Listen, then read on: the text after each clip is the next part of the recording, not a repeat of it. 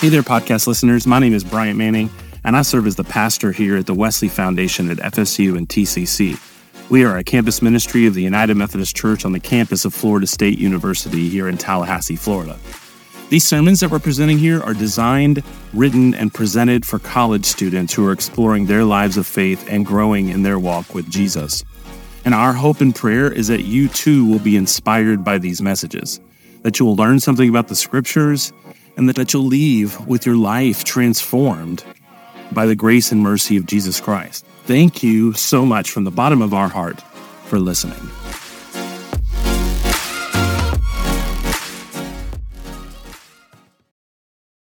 Our scripture reading this morning comes from John's Gospel. This is the 20th chapter. It won't surprise you that this is the resurrection of Jesus. Early on the first day of the week, it says, while it was still dark, Mary Magdalene came to the tomb and saw that the stone had been removed from the tomb. So she ran and went to Simon Peter and the other disciple, the one whom Jesus loved, and said to them, "They have taken the Lord out of the tomb, and we do not know where they have laid him." Then Peter and the other disciple set out and went toward the tomb. The two were running together, but the other disciple outran Peter and reached the tomb first. He bent down to look in and saw the linen wrappings lying there, but he did not go in. Then Simon Peter came, following him, and went into the tomb. He saw the linen wrappings lying there, and the cloth that had been on Jesus' head, and not lying with the linen wraps, but rolled up in a place by itself. Then the other disciple, who reached the tomb first, also went in, and he saw and believed. For as yet they did not understand the scripture that he must rise from the dead. Then the disciples returned to their homes. But Mary stood weeping outside the tomb. And as she wept, she bent over to look into the tomb, and she saw two angels in white, sitting where the body of Jesus had been lying, one at the head and the other at the feet. They said to her, "Woman, why are you weeping?" And she said to them, "They've taken away my Lord, and I do not know where they have laid him." When she had said this, she turned around and saw Jesus standing there, but she did not know it was Jesus. Jesus said to her, "Woman, why are you weeping? Whom are you looking for?" Supposing him to be the gardener, she said to him, "Sir, if you have carried him away, tell me where you have laid him, and I will take him away." Jesus said to her, "Mary." She turned and said to him in Hebrew, "Rabboni," which means teacher. Jesus said to her, "Do not touch me, because I have not yet ascended to the Father. But go to my brothers and say to them, I am ascending to my Father and your Father, to my God and your God." Mary Magdalene went and announced to the disciples, "I have seen the Lord." And she told them that he had said these things to her. When it was evening on that day, the first day of the week, and the doors were locked where the disciples were for fear of the Jews, Jesus came and stood among them and said, "Peace be with you." After he said this, he showed them his hands and his side. Then the disciples rejoiced when they saw the Lord. Let's pray over the preaching of God's word this morning. Gracious and holy God, may your word be a lamp unto our feet and a light unto our path. May it speak to us and through us for the establishment of your kingdom on this earth. Oh God, may the words of my mouth and the meditations of all of our hearts be acceptable in your sight, and in your sight alone, oh God. You are our rock and you are our Redeemer. We worship you in spirit and in truth, God. Open our eyes to what you would have us see. Awaken us this morning. We pray all this in your name. Amen. Have you ever noticed that when we debate sports, there's a lot of debate about sports? Let me give you, for instance, I went to a school in Durham, North Carolina. Thank you to the woo. The darker blue, you know what I'm saying? If you're familiar, there's a rival school, we could say, a few miles down the road over in that other city. Boo! Where's Russ? Russ went to NC State. Didn't Russ do a great job? My wife went to NC State too. There's a big debate about which basketball team is best because the answer, I guess, was not clear enough. It's baseball season. Anybody baseball fan? All right, if you're not, just hang with me for a second. There's a big debate in the baseball world about which is the most historied baseball team. Now listen, if you're a Yankee fan, I want you to know that God loves you. But if you're a Sox fan, just a little bit more, you know? There's also a big debate in the NBA about who's the best basketball player of all time. Is it Michael Jordan, who can't fit his rings on one hand? Or is it LeBron James? Olivia works for the Orlando Magic. Although she said Kobe. Rest in peace. LeBron is the number one scorer now. You're aware of this? You probably saw this on the news. LeBron is the number one scorer, and so there's a lot of debate about whether he will outlive Michael's legacy. Now, here's the thing. Michael spent 3 years at that other school, right? The other school, the one we don't mention, Chapel Hill? Spent 3 years there. There's a big debate, no matter what sport, no matter what, about who's the best. Pretty common in our culture today just to debate anything, but that's for sure true here. With one exception, gymnastics.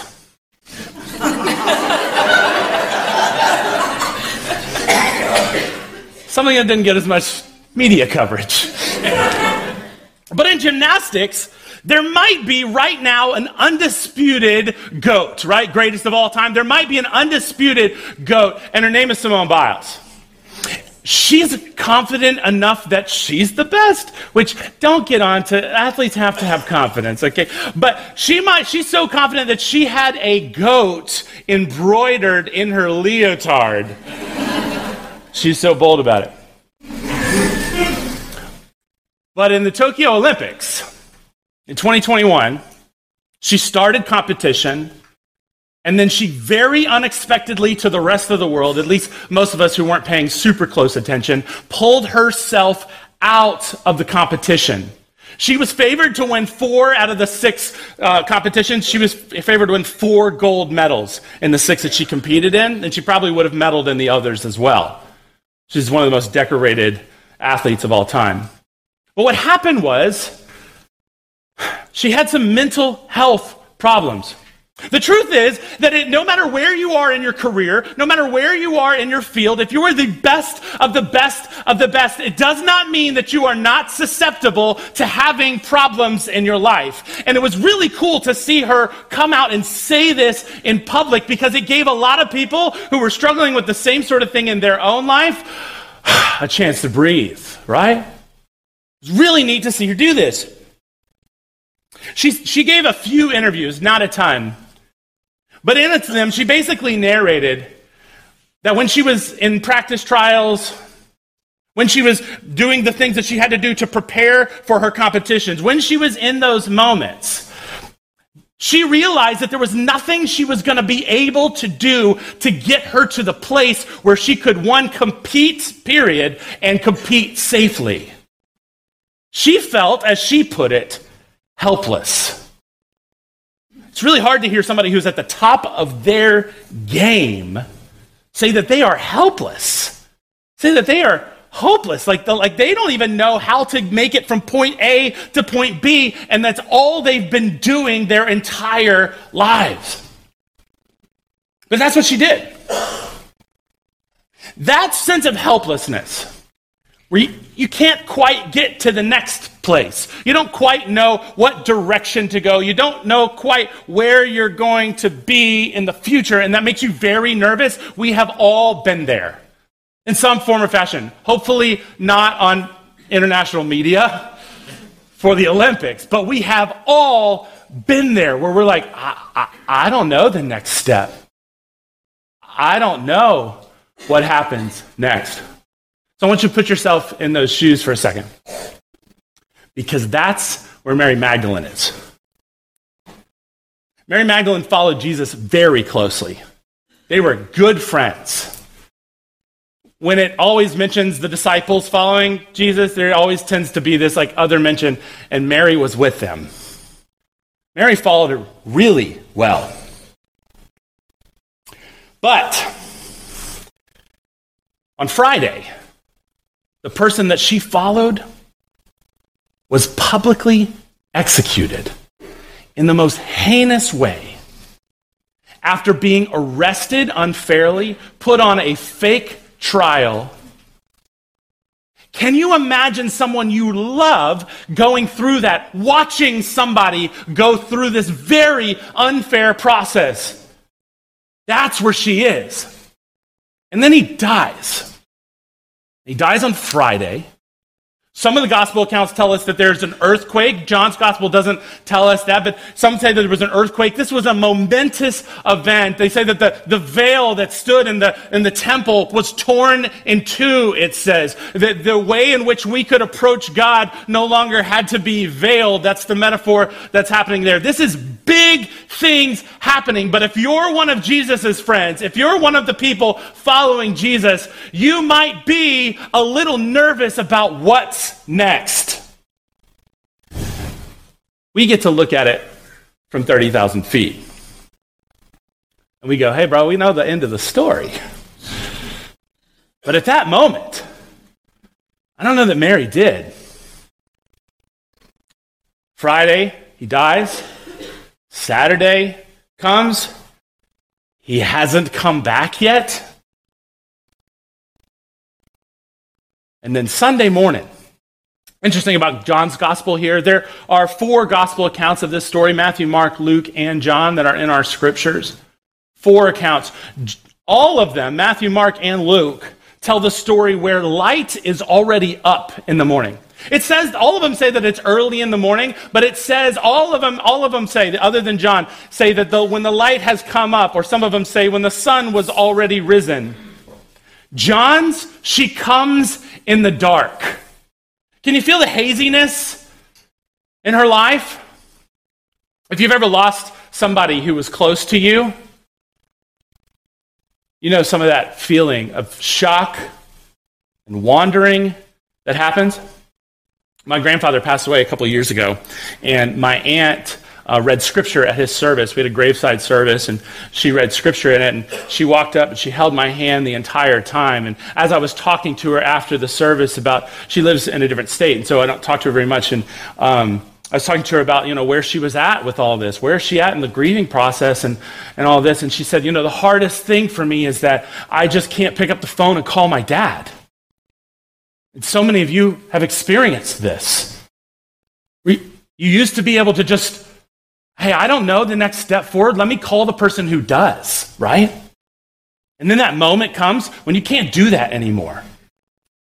There's a haziness to your life. There's a sense of lost direction in your life.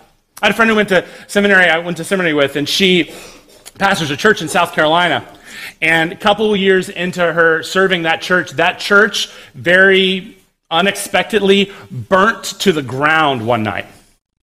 Now, she had a layperson in her church who was very active. She was that layperson that you might see around different churches. We certainly have a few of ours here who spend every waking hour at the church. They're going to volunteer for every committee and everything. I think it's fair to say that layperson, their life revolved around the church. And then that night, she called the pastor to tell her that the church was on fire. But what she said is, my home is on fire. Because that's the sense of losing something that you know and love so dearly. Is this sense of lost place, lost direction, haziness. So when John tells us that she comes in the dark, I don't think that's an accident. John's trying to say, look where she is. She is in the dark. She has no idea. And clearly, when she sees the tomb and things get worse. Are you with me? Like if it could get any worse. She got to the tomb and his body isn't there. And in every other moment in history, when someone passed away, their body was still where you left it. Are you with me? So what went from bad got worse. What does she do? She goes and finds her friends, Simon Peter, and it says the other disciple. The other disciple in John's gospel, just a fun fact here, kind of an aside, is always the writer John. We read that as the writer John. I love it when he narrates it. He tells you that he got to the tomb first. And then if you missed it, he goes back and tells you again. He's like, the other disciple, the one who got to the tomb first. It was like a foot race, bro, and I want you to know that I could be an Olympic athlete, right?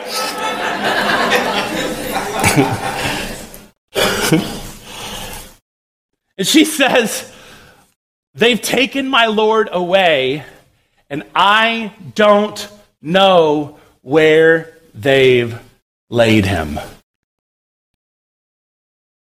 I mean, we're talking about the deepest, darkest place in her life at this point. They've taken my Lord away, and I don't know where they've laid him. What's neat about the narrative of this story is that it could have been narrated in different ways. Matthew, Mark, and Luke sure do their own way of it. But John has Jesus come talk to her at the tomb in the garden. Jesus talks to her. You know, one of the things that I think this tells us in our own life, and this is a promise that I think the scriptures repeat over and over again, if only we would listen to it, if only we would hear it. This is something the scriptures tell us over and over again, is that Jesus is going to meet you in your darkest place. And so if you've ever been through that situation, or you are currently in that situation, or I would say if you know somebody who is in that place where they just can't get out of the darkness, they just can't get out of this problematic part of their life, they just can't get out of the deepest place, the darkest place, I want you to know that God will meet them there. That is promised in the scriptures. Amen? God will meet them there. Because he meets Mary there. Even, I would say, if you don't recognize him. How many times in your life have you been in a place like that? Needed that sort of resurrection story. You needed that resurrection narrative. You needed somebody to speak into your life. And maybe you ignored it a little bit. And it's only in hindsight that you can look back and, oh, that might have been God moving in my life. Let me encourage you that that is promised in the scriptures, and God will do that in your life. I believe that within my total soul. God will meet you there, even if you don't recognize him. There's another promise that happens here, and that's it. He calls her by name. You ever thought about how important it is when somebody knows your name, calls you by name? My children are 5 and almost 3, and they catch me on my cellular phone more than I'd like. I was thinking about this week. A couple of years ago, Diane Sawyer for 2020 did a study, a report. It was this big, long, 2020 special they like to do. And it's Diane Sawyer, so it's a big deal, right? And what they did is they took cameras and they put it in homes. And they took one family. It was one family I remember in particular. It's a mom and dad and a brother and a sister. And they filmed the family, I'm sure with their permission, filmed the family over the course of time and just studied their habits. And what did everybody do? Sitting on the couch, TV running, scrolling the phone. Then they interviewed everybody afterward. They interviewed the kids. I think that was the most remarkable part of this, because the parents know, but they're just as addicted as all the kids are. And so, we should know better, but we don't. And so they interviewed the kids, and one of the things that the kids, especially the daughter, said is they said, what I've noticed is that I have to call my mom by her name to get her attention sometimes.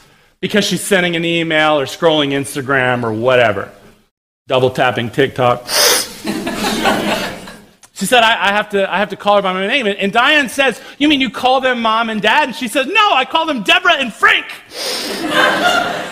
Because it isn't until the moment. And when you say their name, all of a sudden, oh, I've clued back in. That's exactly what happens here.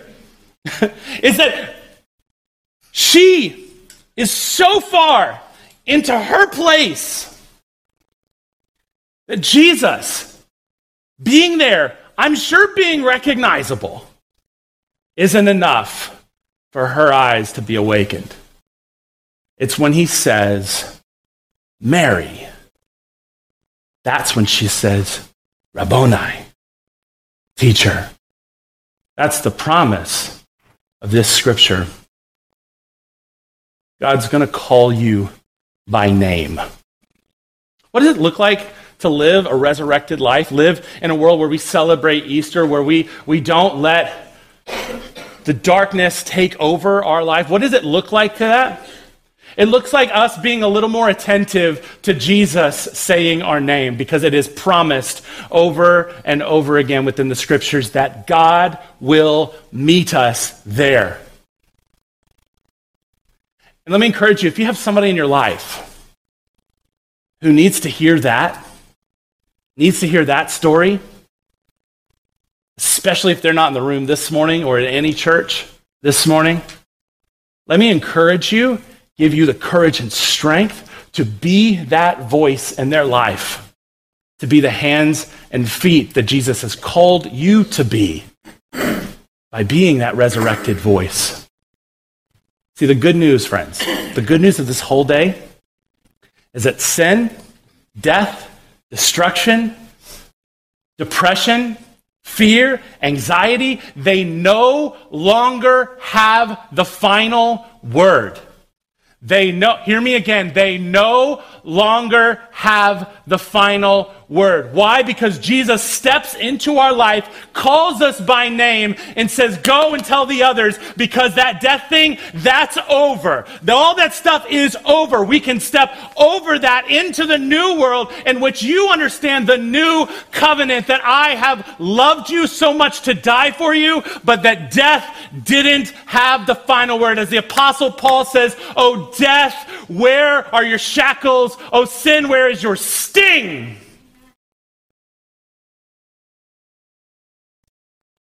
That's the promise of Easter.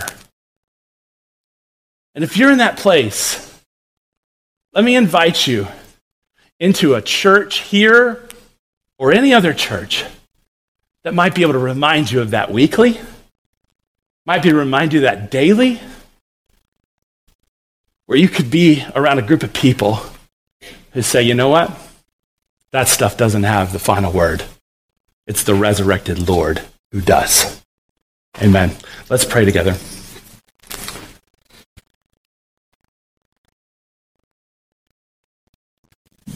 Oh God, in the midst of our own struggles and our own darkness and our own deepness in our soul, we know, because you promised, that you would step into our world and into our lives. So God, we call upon you to do that for us this morning. Remind us of that goodness, God. Remind us that you have resurrected from the dead, and that everything that ever had a say over us no longer does. God, for those of us in this room and those of us outside of this room who need those loving arms of Christ to wrap around them, let us have those arms, but also let us be those arms for so many in our world who desperately need to hear that story, that death does not have the final word. We pray this in the name of the Father and Son and Holy Spirit. Amen. Thank you for listening to the sermon podcast of the Wesley Foundation at FSU and TCC. We hope this was uplifting to you and helpful in your walk with Jesus. If you would like to support us, we would love your prayerful and financial support. You can give online at fsuwesley.com or on Venmo by just searching FSU Wesley Foundation. Thanks again.